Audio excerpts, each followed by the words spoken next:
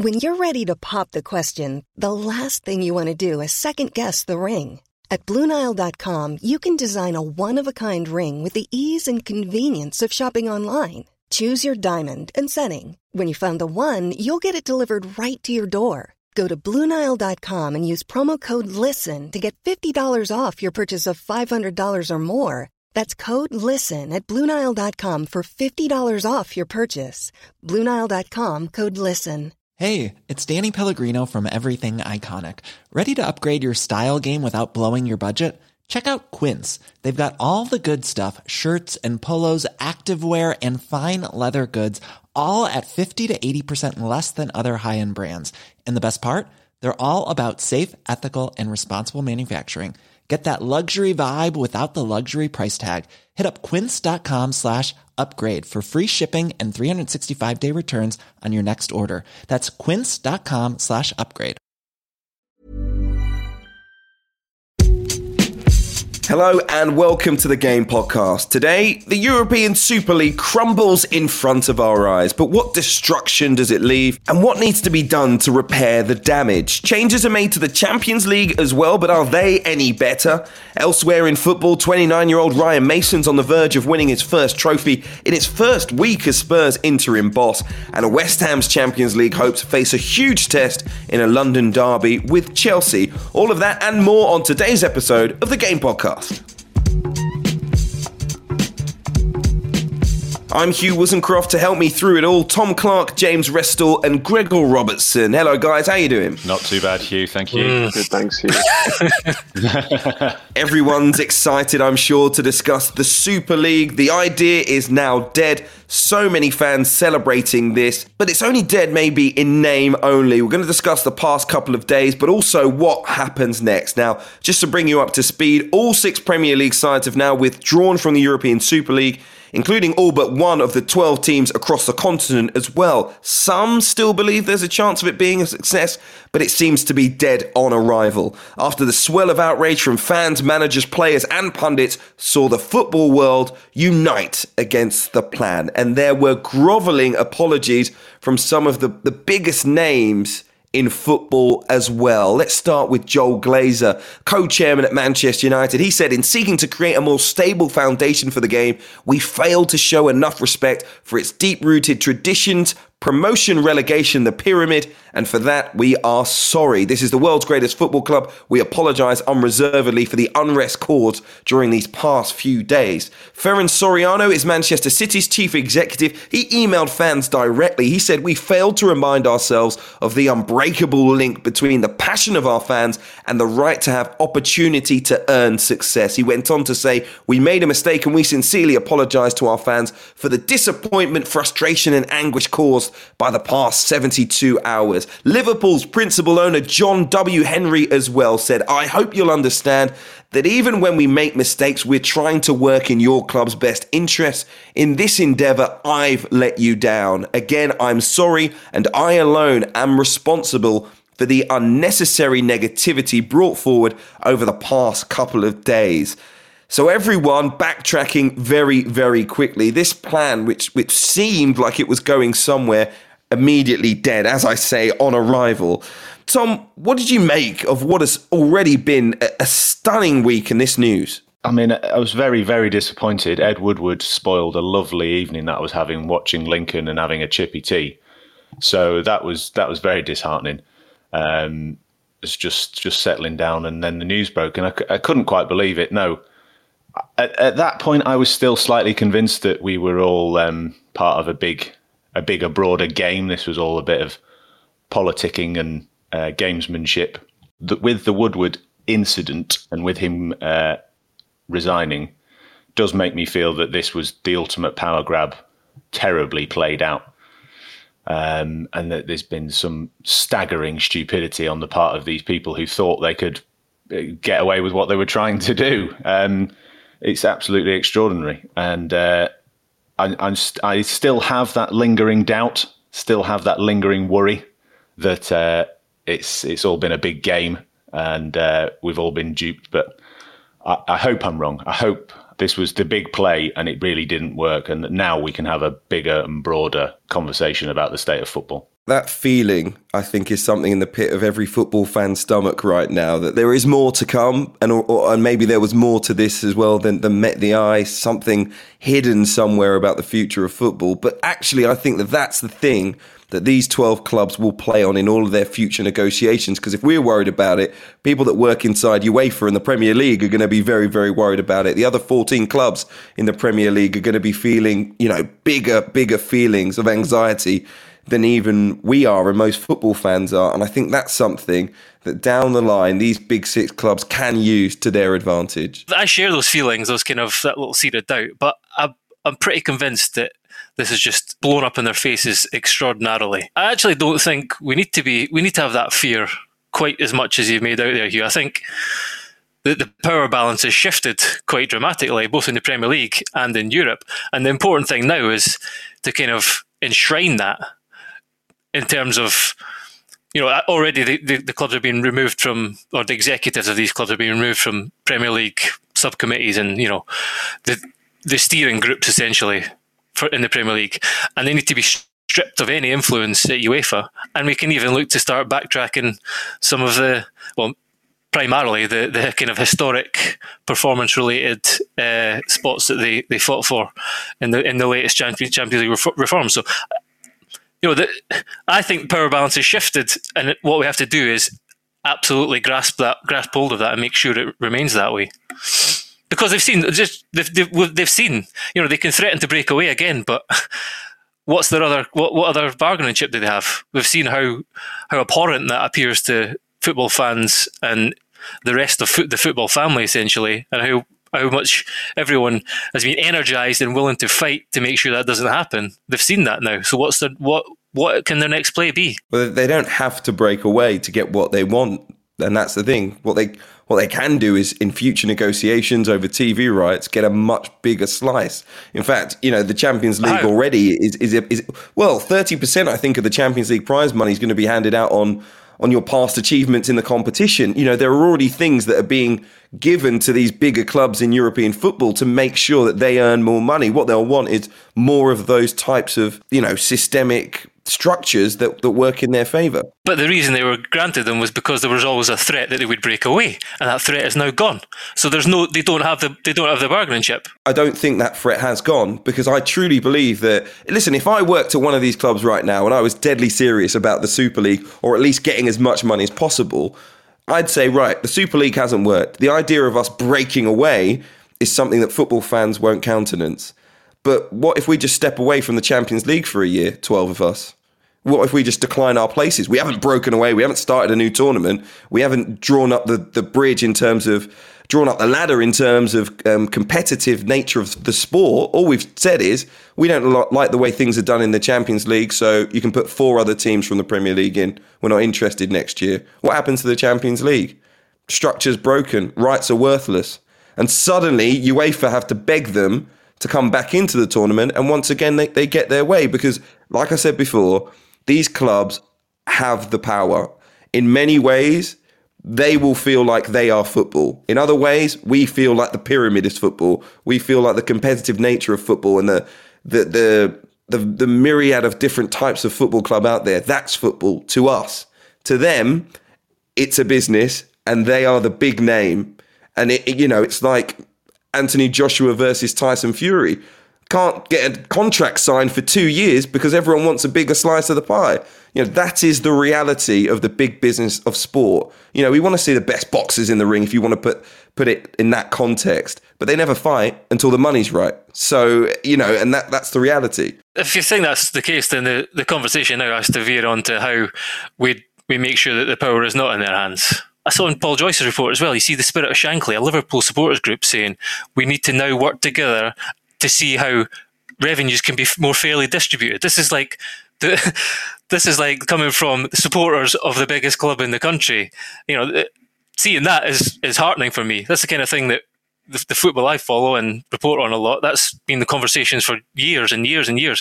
And there's been calls for an independent, a fan-led review for so long. Clubs have gone under, clubs have died, and it's not happened. And within 24 hours, this happened, and everything's back on the table. So it needs to be grasped. will Boris Johnson and Keir Starmer, as the leader of the two biggest parties in British politics, and their big words and strong statements earlier on in this week, will they be carried through with actions, do you think? I hate to be a cynic, but it felt to me on Sunday night, seeing Boris's tweet and then his further comments on it. Boris is a populist, and I hate to be cynical, but some advisors probably said to him, here's something that people are getting very, very angry about, and here's something that will be a very big win for you if you get behind it and you oppose it. And I mean, his intervention has been incredibly important, I think, in ultimately killing it, because when you can't find a single person agreeing with the proposals, from fans to coaches to players all the way up to the top of government, I think then, then clearly the Super League kind of had nowhere really to go other than to sort of embarrassingly backtrack. There's not much detail that's come out yet about what this fan-led review will look into and how it will work. And I think until we get more detail about how this plans to work, and also what is binding, like what can government actually do, and how far is government actually going to go? Are they going to go as far as actually nationalise the Big Six and restore the clubs to a 50+1 German model? I'd like to see how particularly in a time of pandemic, the government are going to wrest £3 billion worth clubs off private entities and into the hands of the fans.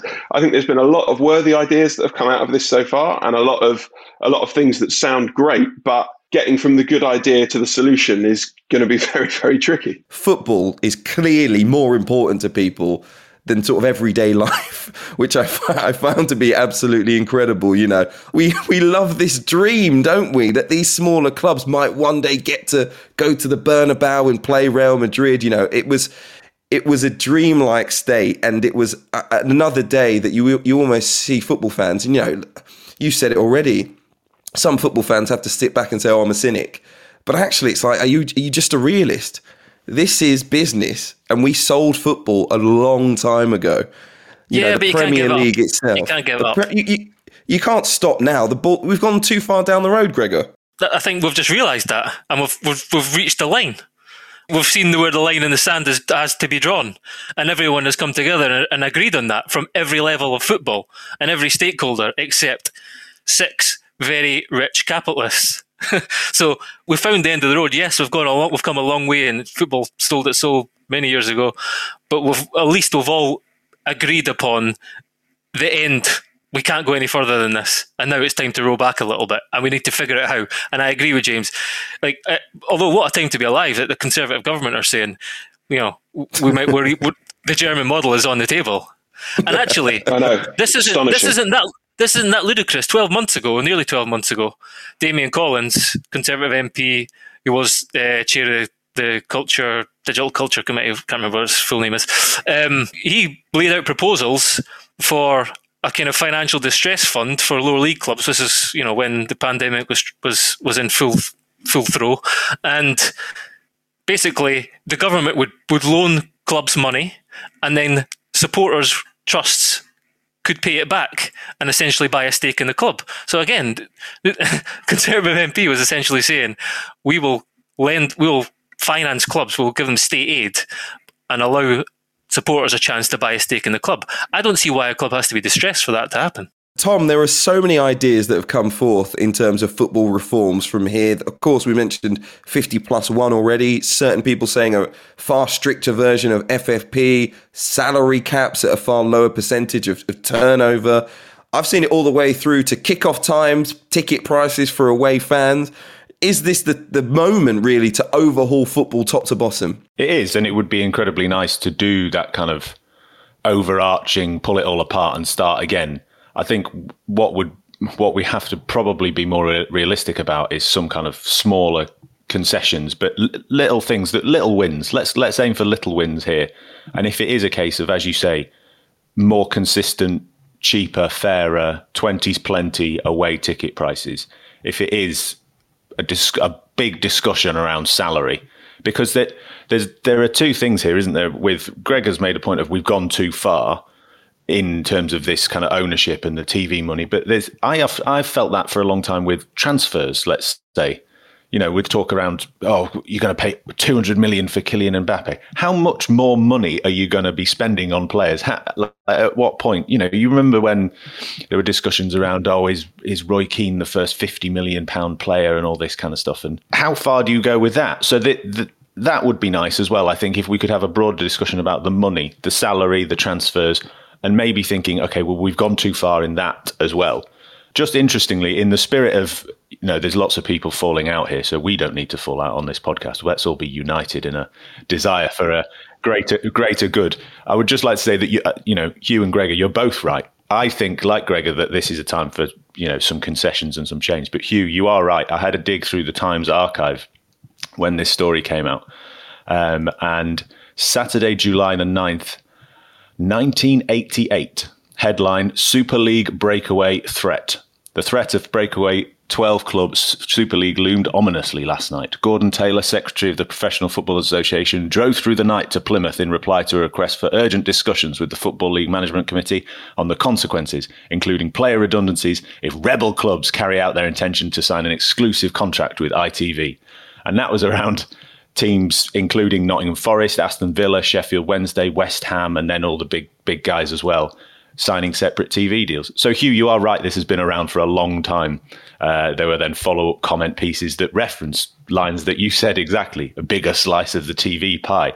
So there is this sense that this has been around for a long time, and we shouldn't have delusions of this is an outrage. We should couch all our conversations in the reality that this has been part of football for a very long time.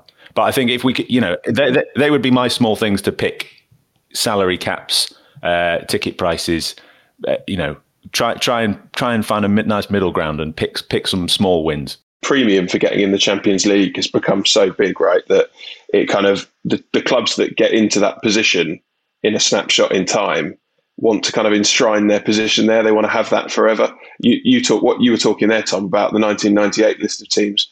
Nottingham Forest, teams that had kind of been in the Champions League or been in the European Cup as was, and were still in the top division, but kind of weren't at that same level before. And you look at Arsenal now, they're ninth in the table.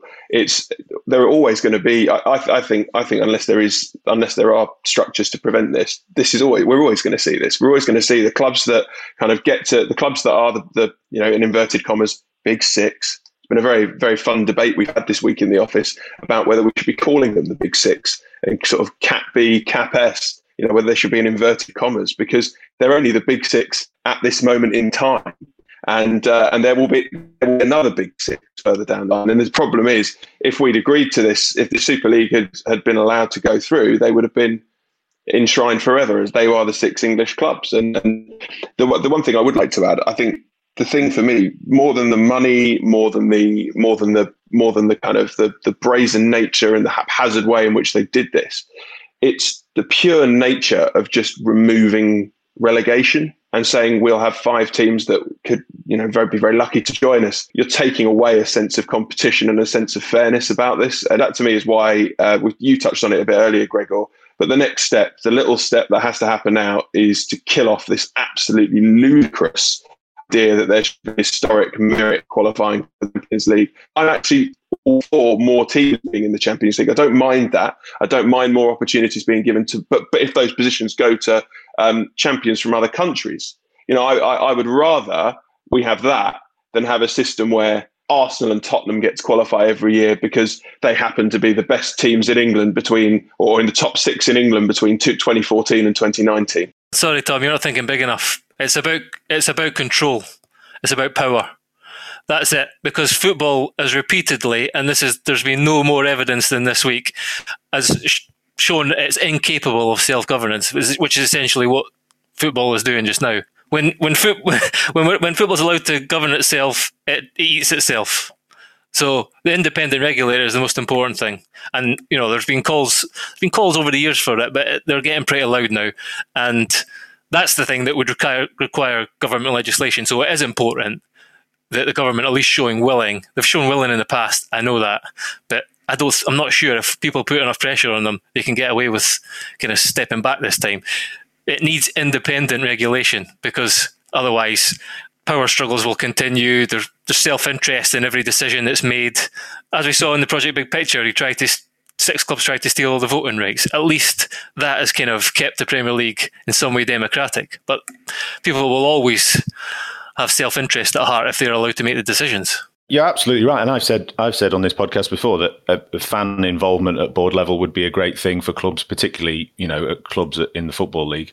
But there is a point to be made about, and James touched on it there, about the kind of the Champions League placings and the allure of that pot. In effect, that we can't just forget about that, because that does feed into the element of competition. And, we're talking about, the pulling up of the drawbridge is the thing we hated. But part of the reason we love the competition of football and the idea that anyone can get there and that West Ham might get to the Champions League is because of the allure of that massive pot of prize money for getting there. And so the Premier League is a massive draw because of the money that goes into it. That then makes the Championship a pretty big draw, because it is predicated on the idea that the goal is to reach the promised land. We get to this stage of the season and the playoffs and the top of the Championship, and Sky are pushing it, and we get well excited about it. And people who haven't followed Football League all season suddenly get well invested in the Championship, because it's like the $600 million game or whatever it is every single time. It's a different figure each season. And so that then makes the Championship a big draw. And then in turn, for clubs in League One and League Two, they're going, God, I'd love a crack at the Championship, because that is then seen as the next step down because of that draw. So the money is part of the draw for that sense of competition and excitement. We can't forget that. And I'm not saying that the money is great. I'm saying the money is, obscene in lots of ways. But it does add to the sense of competition, which we all love. But also at the root of any danger that clubs are faced in majority throughout the pyramid. So it's balance. There needs to be a balance struck. Yeah, but part of that excitement and the allure of the Championship, you cover a lot of these teams. Barnsley, as you've written about this season, we're all excited about that because they're competing against the big teams with the idea that they might break through into the Premier League and kind of, ruffle some feathers and things. But that is predicated on the idea that there's something to fight for and compete for in a financial sense. They might not win a trophy or anything. Maybe they'll win the playoff trophy. But do you know what I mean? I'm just saying that we have to couch it in that sense. Yes, a fan involvement, government-led review, but we have to remember that the money is a big part of the draw that makes it so exciting, the competition exciting. We're going to get to the current Champions League reforms that were announced a little bit earlier on this week. But when I hear Boris Johnson and the idea of independent anything, I think he'll probably make John W. Henry and Joel Glazer co-chairs, won't he? And they'll be the ones that lead the independent oversight of football. So I'd be slightly worried at leaving them in charge of that as well. You are a cynic.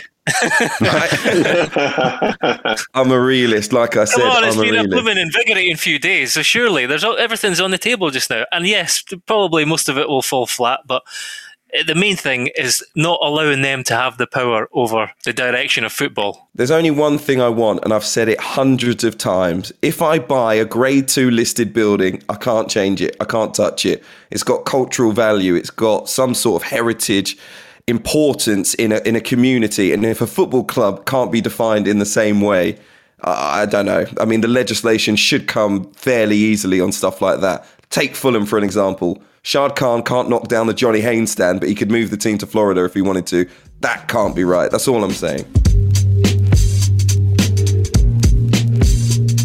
I'm delighted to say we're joined now by the Times chief football writer, Henry Winter. Henry, how are you? I'm very good. It's been a good week. Good's one way of describing it. It's been busy, most of us running around like headless chicken. It's been a very good week for football because this is a battle, because the war isn't over, but this has been a battle that's been 2-3 years in the waiting. We've seen various rumblings on it before. Project Big Picture was part of that. But I think anyone who's been around football clubs, certainly since 2005 when the wretched Glazers came over, who's seen Joel Glazer in action at matches, and not that he turns up to many matches now, who knows the culture around Stan Kroenke at Arsenal, who knows John W. Henry, who actually has done a lot of good at Liverpool, but he's made some terrible mistakes. You knew what was coming down the road, and it was about dollars. Where does football stand right now, European football stand right now for you?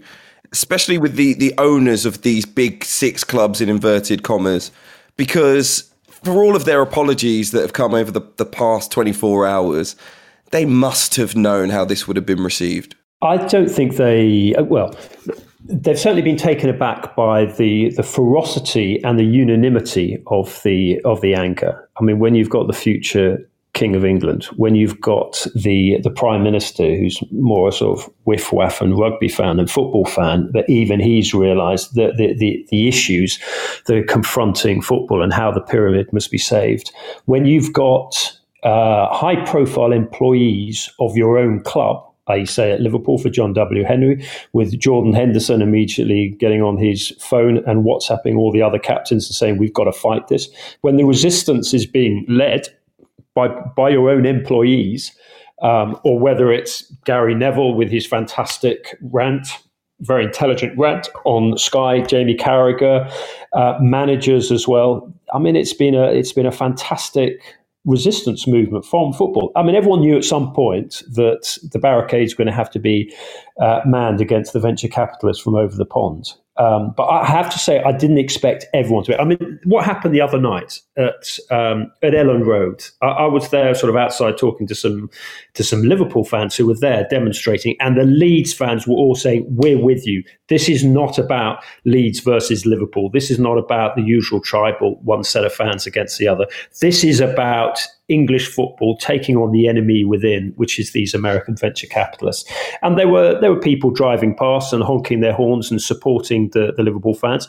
Chelsea fans the following night outside Stamford Bridge. And this is where social media has been really useful. Social media, obviously, we know about all the sort of poisons and the racism and the disgraceful things that go on there. But actually, social media has been really important in the resistance movement, because Chelsea fans, one or two who I know and sort of follow, I saw pretty early on that they were posting videos from outside Stamford Bridge.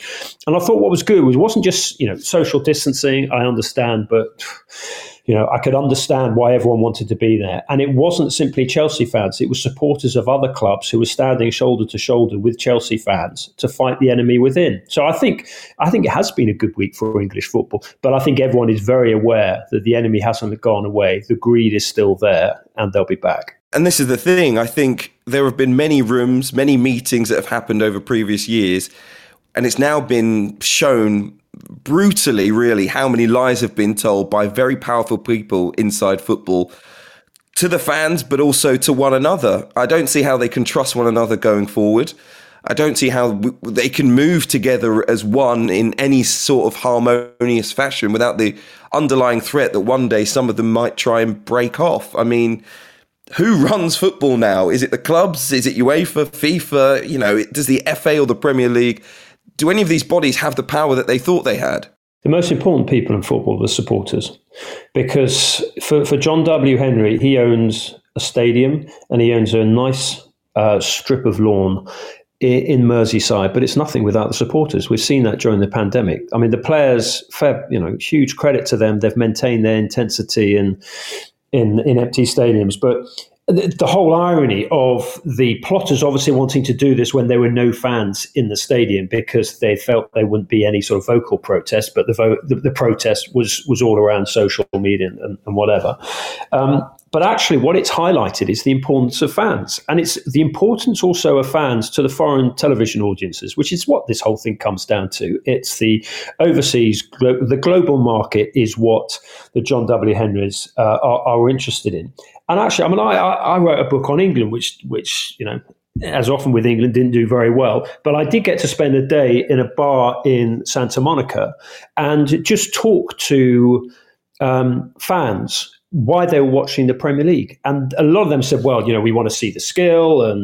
But actually, all of them said, it's the backdrop, it's the supporter, it's that tribal passion, it's the history, it's the Kop, it's the Holt End, it's the Shed, it's all these sort of great sort of iconic parts of the English landscape, let alone footballing landscape, and so that is where a lot of the money that television pours in is because of the fans, because of this backdrop. And the owners very naively, and JP Morgan's head should roll there in the boardroom for advising them so badly. that they ignored that. They ignored the supporters. And that's why it was fantastic seeing the supporters lead the resistance and saying, we do care, we do matter. Look how boring football is without us. The television markets will be frustrated because they haven't got this amazingly vocal, colourful backdrop of English supporters. So I think it's just been a reminder of, as if anyone needed reminding, but a few American venture capitalists did, the importance of supporters. I still think, though, there was a bit of sort of English football privilege that was exposed earlier on this week. I think football fans here have been happy to see 4 English teams in the Champions League. They've been happy for the Premier League to grow and superstars to come here. We were all cheering Neymar and Mbappe, PSG against Bayern Munich in the Champions League, 2 players that cost a combined 400 million. We had absolutely no issue with our league being better and better each and every year, and our teams making more money every time there was a new TV deal, and leaving behind so many leagues in Europe who don't have a representative in the Champions League, whose leagues have descended into virtually nothingness. I mean, if it wasn't for Celtic and Rangers, what would Scottish football be at the moment? Their league seems to be diminishing, and they're not the only ones in Europe. There are plenty. Ajax for a period of time, and the Eredivisie didn't have an automatic place despite all the things that have happened in their country in world football. And there are other countries in UEFA as well who don't get a representative. We've got 4. The new changes that have come in this week, we might have 5, maybe 6 as well. And no one will complain if 6 English teams go into the Champions League. I don't believe that they will. Well, I think if you look at the English media, the English media have always complained about the expansion of the Champions League. From the moment it went from the actual champion of the country was going, well, actually, this is slightly diluting this. Now, I think I think everyone can see. Well, I think the fans obviously want their teams in there, but the important thing about this, and you can't really compare it to what the Super League plotters were up to, is that there is an element of sporting jeopardy into how you get into it. Personally, I think it's gone too far in what UEFA are doing, and they probably got away with it a little bit this week because of the focus on the plotters. But I don't really have too much of a problem with the Champions League. I think there's too much football. I think the actual balance at the moment with the group stage, but then I keep on reading. I listen to podcasts and I read pieces by people who don't go to games, and they say, the group stage is really boring. You try going to one of those group stage games. A lot of them are very good. So I think UEFA have gone too far with it. I think they should have stuck with the structure at the moment. I think they should have stood up to the owners a bit more.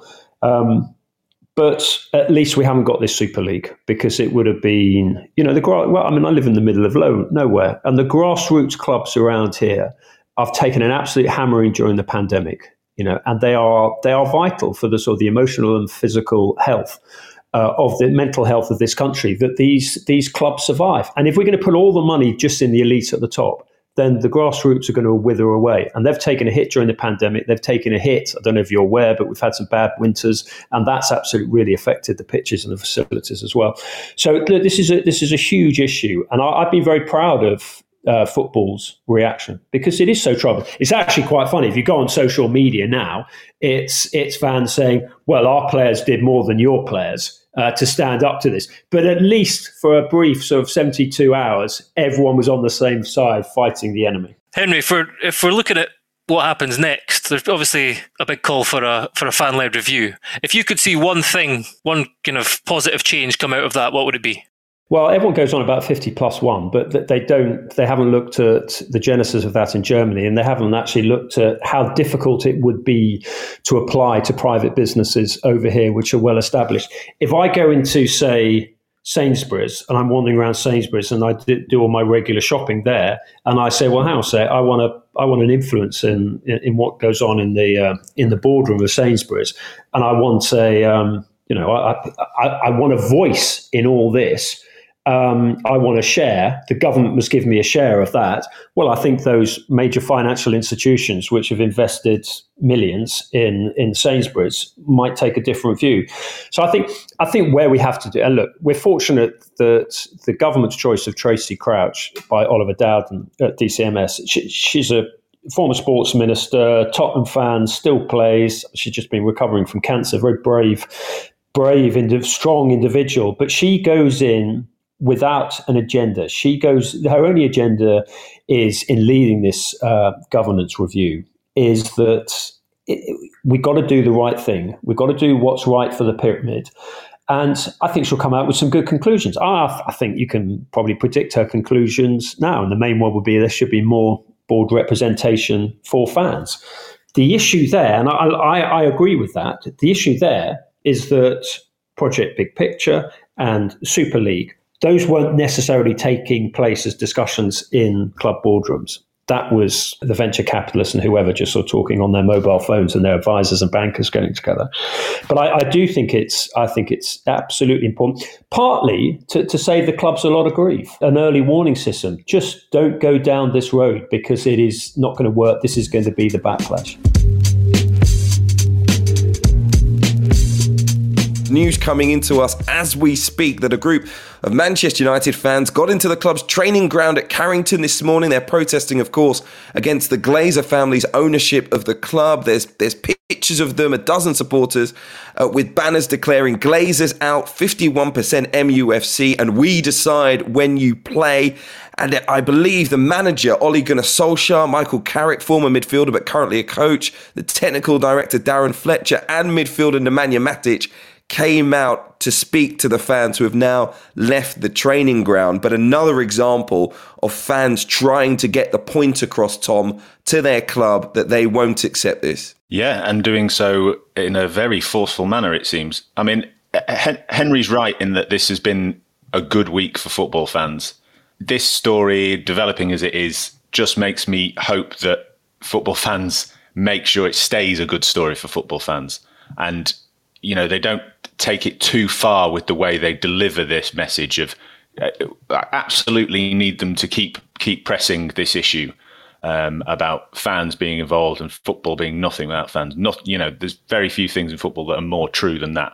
But, you know, breaking into the training ground, having to be talk to the manager, you know, some of the banners that you can see, they have, we decide when you play. There's a tone there, isn't there, where they've got to be careful. Football fans don't often have a good rep in the general public, in the general British public. People who don't like football are very, very dismissive of football fans, aren't they? Let's be honest. I'm sure we've all had conversations with friends or friends of friends about, oh, you like football? Oh, God, what a horrible individual you must be. So there's a part of this that makes me slightly nervy about where this might be heading. Because Henry's absolutely right. Fans have had a great week. I just hope that it stays like that and doesn't go any further into a slightly more menacing or dangerous route.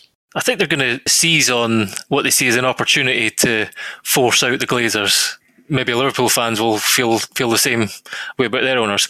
As understandable as that is, you've got to take a step back for a moment and think, who's going to pay £3 billion? Sorry, yeah, it's about £3 billion. I think that's what they're valued at now, both of them, roughly. Who's not going to be in it to make money? That's why the whole conversation has to be about stepping back slightly from that and taking the power away from them to try and continually make more money. Yes, the club can appreciate in value, and that both of those clubs have dramatically in the time that they've been owners. But whoever's going to come in next is going to also want to be making money, unless the kind of system that football is structured on changes. And that's why the conversation has to be so much broader. It doesn't matter who comes in next. It'll probably be someone from a Saudi prince or somebody. They've got their own motives, which are slightly different, as we've also seen. Manchester City and Chelsea were eager to step back quicker because their whole purpose in buying those clubs was to kind of improve their image around the world. So, you know, that's why the conversation has to be much broader about who is owning football clubs and the structures, basically. It's a big one, though. So it's already gone too far. I'm listening to what you're saying, and it sounds great, and it's impossible. Sorry to break the news to you. It's not possible. I think this last few days we've seen that there is an appetite enough, at least, to fight for it. And I think that's more than we had at the beginning of the week. It's not going to happen. Unless football fans can put £3 billion on the table themselves, it isn't going to happen. There is always going to be someone, either whether it be a private company or an individual, worth billions, who's going to be in control of these football clubs. Absolutely, which is why we can't let them control the direction of travel of the game. There's always going to be a territory, a state, or an authority that says to those clubs, if you move your club here, you can do what you want with it. But we've just seen that that's failed. We've seen it fail really because they backed away from it. If they had a stronger proposition and they chose not to, it wouldn't have failed. But either lose financially, because if you're a capitalist like the Glazers and like John Henry, your image becomes toxic. Sponsors will leave you. So that's one way the fans have defeated them. And if you're a nation state or an oligarch, then the whole purpose of you buying the football club is ruined because there's people protesting outside the stadium. So the fans, Henry's right, the fans have shown that they have power here. So now we need to make sure that they can no longer shape the future of football. You're telling me that a Manchester United who chooses to move to New York, buys Ronaldo, Messi, Neymar and Mbappe, isn't going to have sponsors and isn't going to have viewers and isn't going to have people buy tickets. It isn't realistic. Their business proposition... What we've seen in the last 3 days would suggest otherwise. What makes Real Madrid v Chelsea in the Champions League next week really special is the fact that Real Madrid haven't played Chelsea in a competitive match since 1998. I was speaking to a Chelsea fan recently, and he was saying to me how, throughout all the years that Chelsea have been in the Champions League while he's been growing up, they've played all the top teams, maybe once, twice, 3 times, sometimes loads of times, like Barcelona. They've always been said, I've never watched Chelsea v Real Madrid.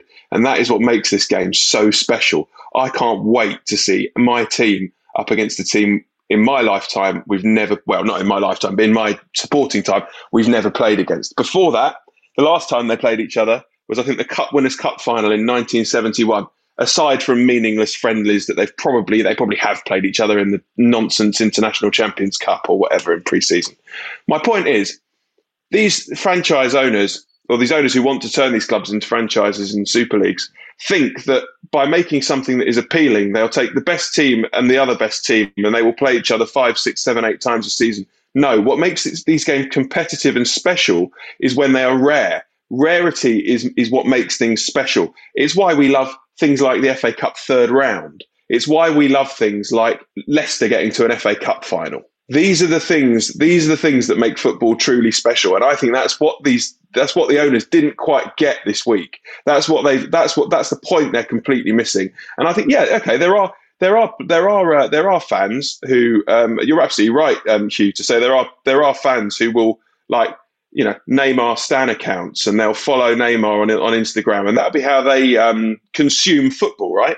But for me anyway, and I might just being a hopeless romantic here, but the fact is, right, surely if we had every week it was Chelsea v Real Madrid, or every week that it will be Manchester United versus PSG, we'll switch off it in the same way that these owners think we're all switching off, Burnley v Watford. You see, you've just underlined there the English football fan privilege that I was talking about. Thank you so much for being Exhibit A, reveling in the fact that the team that finished 4th in England last season is in the semi-final of the Champions League playing Real Madrid. Fantastic news for English football fans. But if I'm a fan of football in Scotland, when do my champions get to play Real Madrid? If I'm a fan of football in Serbia, or if I'm a fan of football in Cyprus, when do my clubs get the chance to play Real Madrid? The answer is never. We get it every 30 years and they will never get the opportunity because their clubs have to go past teams like Celtic, if they're in an even lower league than that, to try and just reach the competition. They've never got a better opportunity of that happening. The power balance has shifted. They can bring all these things back up, put them all back on the table. There's a better chance of that happening. Okay. A better chance of Celtic winning the league. Oh, sorry, Rangers win the league. Sorry, listeners, if you're a Rangers or Celtic fan. Again, going straight into the Champions League instead of having to go through 2 or 3 qualifying rounds. There's a better chance today than there was on the end of last week of that happening in the future. One of the big things that's been put back on the table, as you say, Gregor, is we've got an expanded... The thing that was ghastly about this expanded Champions League format was that it was just to give more places to the existing countries. Now, genuinely, they are a big negotiating stage that's put back on the table now is more places to leagues that don't have permanent places. And that's got to be a good thing, isn't it? Well, let's get into those Champions League reforms very quickly. They were voted through this week. They clearly went under the radar given all the other big news. 36 teams qualifying for an expanded first phase. All the clubs play 10 teams once at varying quality. All results go into a big league table. The top 8 teams qualify directly for the knockout phase. The next 16 teams in that table go into a playoff for the remaining 8 knockout spots. 2 of the extra 4 places in the competition will be awarded on past performance. And that means, for example, that this year, Chelsea and Liverpool would make it into next season's Champions League, regardless of whether they had qualified through this season's Premier League and Cup performances. So, like I say, it turns out we are happy to hand football over to the biggest clubs, Tom. Oh, Hugh. Oh, no, the biggest clubs were happy to bargain to get that, and now they don't have the power to. That's what's just been lost you. So we're in a better position now. I think you need to surely accept 2024. That. What I've just read to you is happening in 2024. No, it's and because not. Of the threat of the Super League. Why? In Zieg's report, he was saying that all of these things were still left open and quite ambiguous. In fact, in the wording of his exit, it was saying some of these things, the fine kind of detail of how, the entry of clubs into the Champions League can still be changed between now and 2024. And now there's even more chance of that happening. I would be amazed, in fact, if those things are pushed through. And that would be a good thing. Obviously, I personally would like to see the Champions League in its current form. More games, we've discussed that plenty. I can understand why these clubs want to play each other more. At least there is some jeopardy. But I would much prefer to see the Champions League out of this. I don't think that's likely because there was widespread support, not just from the big 6 clubs here or the Super League plotters. There was widespread support from everyone who's regular in the Champions League because they're going to get more games and make more money. So that will continue. But the places for, based on your history, that'll be gone. Tracy Crouch, if you're listening, Gregor Robertson is available to join your fighting panel against the reforms of football. We can lend him to you between Tuesdays and Wednesdays as long as he's available for the Game podcast. That's fine. There is no argument that is complete in football without a Scottish accent as well. That needs to remain. Absolutely. The one thing I would just very quickly like to say, and I was discussing this with friends who, as you mentioned, Hugh, this has captured everyone's imagination and what everyone wants to have a view on it. And this is perhaps easy for me to say as a Lincoln fan and with James on as a Leyton Orient fan, but if there are fans out there like you, Hugh, perhaps as a Manchester United fan who's clearly very disenchanted with the game at the top level, if there are fans out there who are feeling that way, you can have another element of power in where you then go and distribute your cash and go and find your local team. When hopefully the world gets better and we can go to games again, go and watch your local team. Don't sit in at the weekend and wait for your team to appear on Sky Sports on Super Sunday and here we go. Go and watch your local team and buy a pie and maybe buy a programme. And maybe that's where fans can have a great regain another little element of power. Because there's some absolutely great football going on through the pyramid. And it's fantastic. You won't have any of these kind of, pint pots that fill from the bottom. None of this, fancy burgers. I like the look of them. Don't get me started on the Tottenham Hotspur enthusiasm for the fancy pints. But that is a way. Just very quickly, I'd be accused of not being naive, but that is a simple way in which we could rebalance the power through the pyramid. Go and support your local team. Did anyone see what Gregor's old club Grimsby got up to this week? It's fantastic. Yes, they did a exchange, getting fans to exchange their big 6 shirts for a Grimsby shirt. It's fantastic. And it's a really sad time for Grimsby. They're rock bottom of the Football League, in real plight, going to go back out of the Football League again. But what they've done there is, and actually a lot of clubs particularly in Leagues 1 and 2 during this whole period of pandemic have done some really creative things to try and engage fans and try and find ways of ensuring they've got a solid fan base and can make money through this period and then can sort of thrive or be at least in a stable position the other side of this. So, but it did put a smile on my face, and Tom's absolutely right. People should go and watch their local teams. Absolutely. We'll see where it all goes from here. Reforms on the horizon. Remember, if you're enjoying the podcast, all the details that you've had already, the deep conversation and argument as well, give us a 5-star review on Apple Podcasts or wherever you get your podcast from. We're usually a lot nicer to one another, by the way. Also, if you're interested in some of our award-winning journalism, you can subscribe to The Times and The Sunday Times right now on all of your devices. Just go online, search thetimes.co.uk/the game to get started. And remember, if you sign up today, you'll get 1 month free. It's that time of the year. Your vacation is coming up. You can already hear the beach waves, feel the warm breeze, relax, and think about work. You really, really want it all to work out while you're away. Monday.com gives you and the team that peace of mind. When all work is on one platform and everyone's in sync, things just flow. Wherever you are, tap the banner to go to Monday.com. Ryan Reynolds here from Mint Mobile. With the price of just about everything going up during inflation, we thought we'd bring our prices down. So to help us, we brought in a reverse auctioneer, which is apparently a thing. Mint Mobile Unlimited Premium Wireless. How to get 30, 30, bit to get 30, bit to get 20, 20, 20, bit to get 20, 20, bit to get 15, 15, 15, 15, just $15 a month? Sold! Give it a try at mintmobile.com/switch. $45 up front for 3 months plus taxes and fees. Promo rate for new customers for limited time. Unlimited more than 40 gigabytes per month. Slows full terms at mintmobile.com. There's never been a faster or easier way to start your weight loss journey than with PlushCare. PlushCare accepts most insurance plans and gives you online access to board-certified physicians who can prescribe FDA-approved weight loss medications like Wegovy and Zepbound for those who qualify. Take charge of your health and speak with a board-certified physician about a weight loss plan that's right for you. Get started today at plushcare.com/weight loss. That's plushcare.com/weight loss. plushcare.com/weight loss. You're listening to The Game with Hugh Woozencroft alongside Gregor Robertson, Tom Clark and James Restall. It's already been a meaty conversation, but let's look forward, not just to what might happen in the future of football, but the future of the EFL Cup. We got the final coming up this weekend between Manchester City and Spurs. Spurs could win their first silverware since 2012.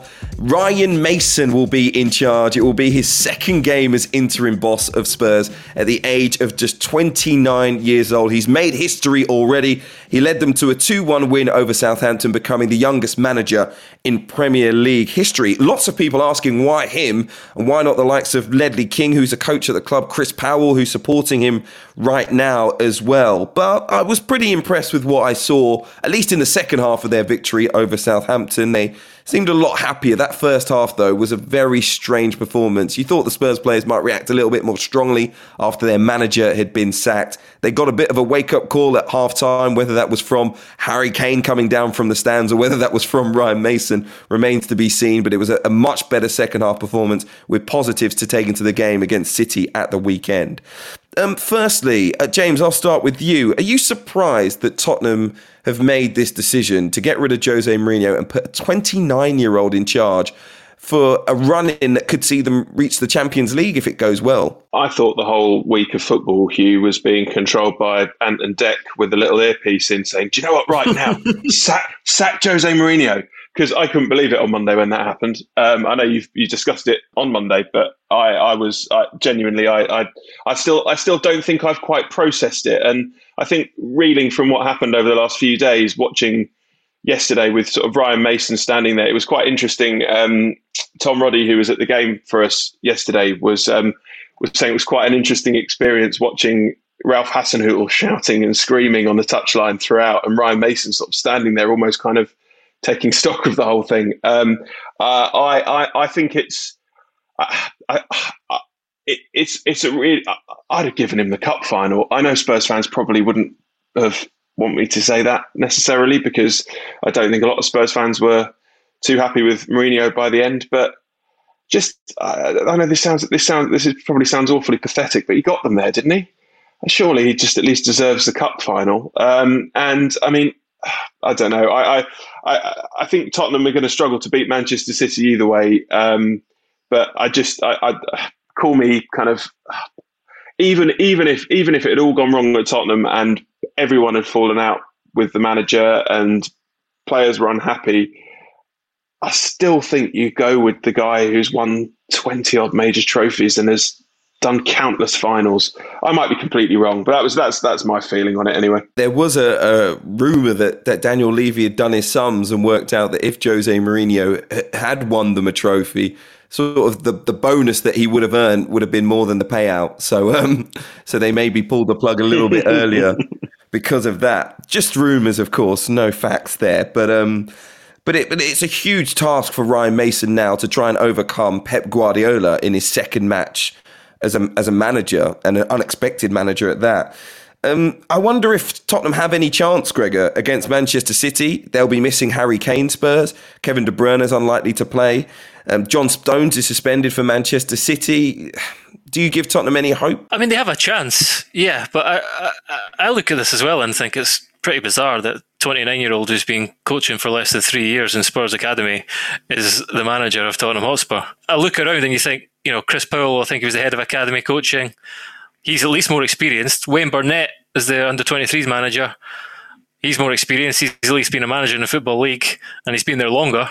It looks to me, just from kind of seeing managers depart in the past, that they've looked at it and gone, no thanks, because of exactly that. There's a final coming up in their second game, and who wants to be the guy who takes charge of Tottenham Hotspur when they get absolutely gubbed by Manchester City in a cup final? So, personally, fair play to Ryan Mason. He's coming out and saying I'm really proud of the boys and stuff, even though he's kind of younger than some of them, and some of them were his teammates. I just think it's truly bizarre that he's the manager of Tottenham Hotspur. Full marks to Gregor for the use of gubbed on the game podcast. That's for all his damning rhetoric around the future of the game. That's his highlight of this podcast for me. I mean, to play the role of cynic before Hugh can, it's a good story, isn't it? It's a nice story for Ryan Mason, and it is lovely for him with everything that happened in his career and having to retire.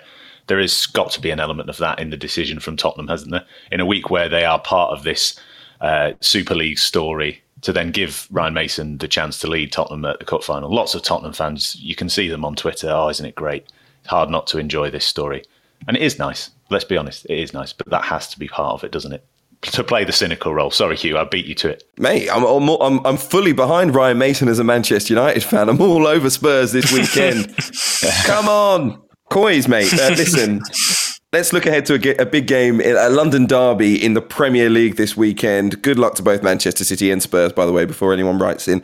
It's a huge game for West Ham's chances of getting into the Champions League this weekend, because it hasn't gone great. They were beaten by Newcastle last time out. They've got a raft of injuries, should be 5 players missing. Of course, the biggest name there, Declan Rice, protected that defence, and it hasn't done well without him. They've conceded, I think, 10 goals in the last 4 games. But also Craig Dawson suspended for this weekend as well, at the heart of their defence. At the moment, the race for the Champions League is incredibly tight. Leicester, 56 from 31, they're third. But then it's Chelsea, 55 points from 32 played. West Ham, a point behind, 55 from 32. And then Spurs, 53 from 33. And Liverpool, 53 from 32. So incredibly tight, 3 points separating the 5 clubs.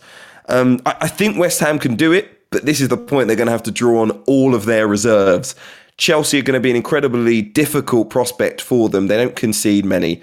And at the moment, it's not that they score many, it's that it might be just one of those games that West Ham find it hard to generate chances. How do you think it will go, James? West Ham historically always raise their game against Chelsea anyway. They always seem in these London derbies, they always seem to get a bit of an extra edge. And West Ham have had some great results over Chelsea in recent seasons.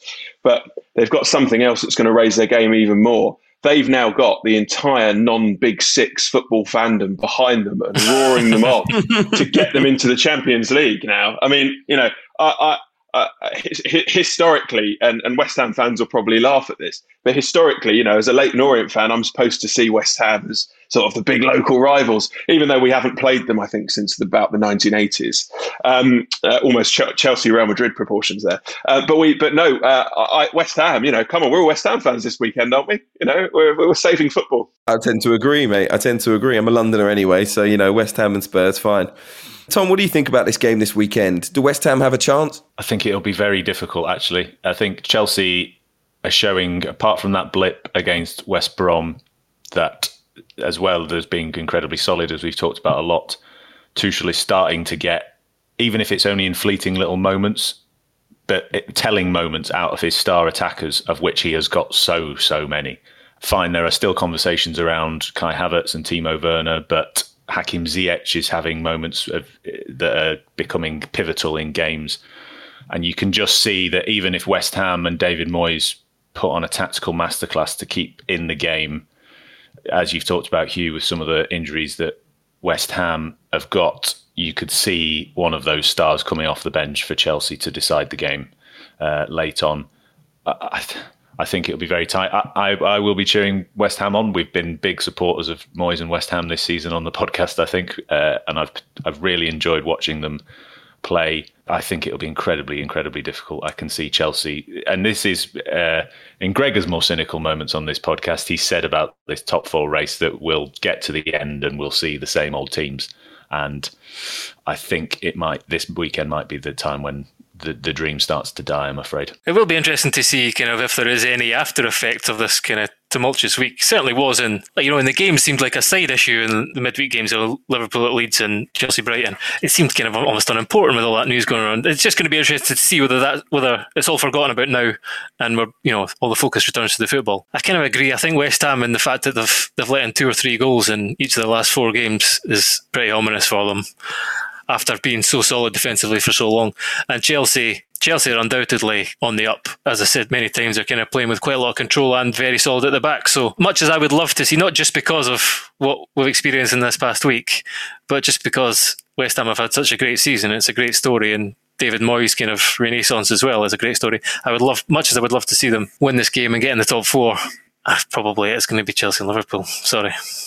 Yeah, I mean, playing on the break against Chelsea. I mean, West Ham usually have in the low 30% in terms of possession. And if you give that to Chelsea, they will probably eat you alive. If they don't score loads of goals, which they don't, certainly the possession stakes will run you into the ground. The only thing that I'd say about that is hopefully West Ham have more energy, given they didn't play in midweek and Chelsea did. And obviously the emotional expenditure of the FA Cup semi-final as well for Chelsea against Manchester City might mean that West Ham are just a little bit fresher and that the minds are a little bit more clear. And maybe David Moyes has a plan for Thomas Tuchel. And if he does win the game, it could be absolutely massive for them going into the final few matches as well, to see if they can hold on to a place in the top 4. And after the week that we've had, let's be honest, everyone wants West Ham or Leicester or both to be in the Champions League next season and show those big 6 clubs exactly what football means to all of us. Tom Clark, James Restall, Gregor Robertson, thank you for being with me for the past hour or so on the Game podcast.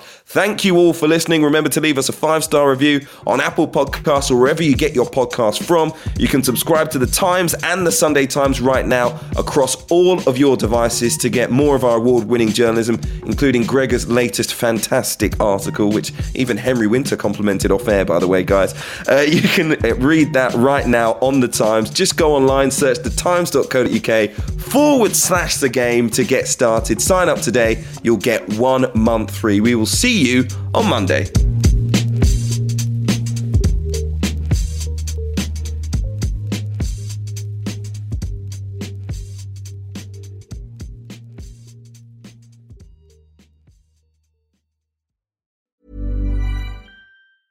Small details are big surfaces. Tight corners are odd shapes. Flat, rounded, textured, or tall. Whatever your next project, there's a spray paint pattern that's just right. Because Rust-Oleum's new Custom Spray 5-in-1 gives you control with 5 different spray patterns. So you can tackle nooks, crannies, edges, and curves without worrying about drips, runs, uneven coverage, or anything else. Custom Spray 5-in-1. Only from Rust-Oleum. Even on a budget, quality is non-negotiable. That's why Quince is the place to score high-end essentials at 50 to 80% less than similar brands. Get your hands on buttery soft cashmere sweaters from just $60, Italian leather jackets, and so much more. And the best part about Quince, they exclusively partner with factories committed to safe, ethical, and responsible manufacturing. Elevate your style without the elevated price tag with Quince. Go to quince.com/upgrade for free shipping and 365-day returns.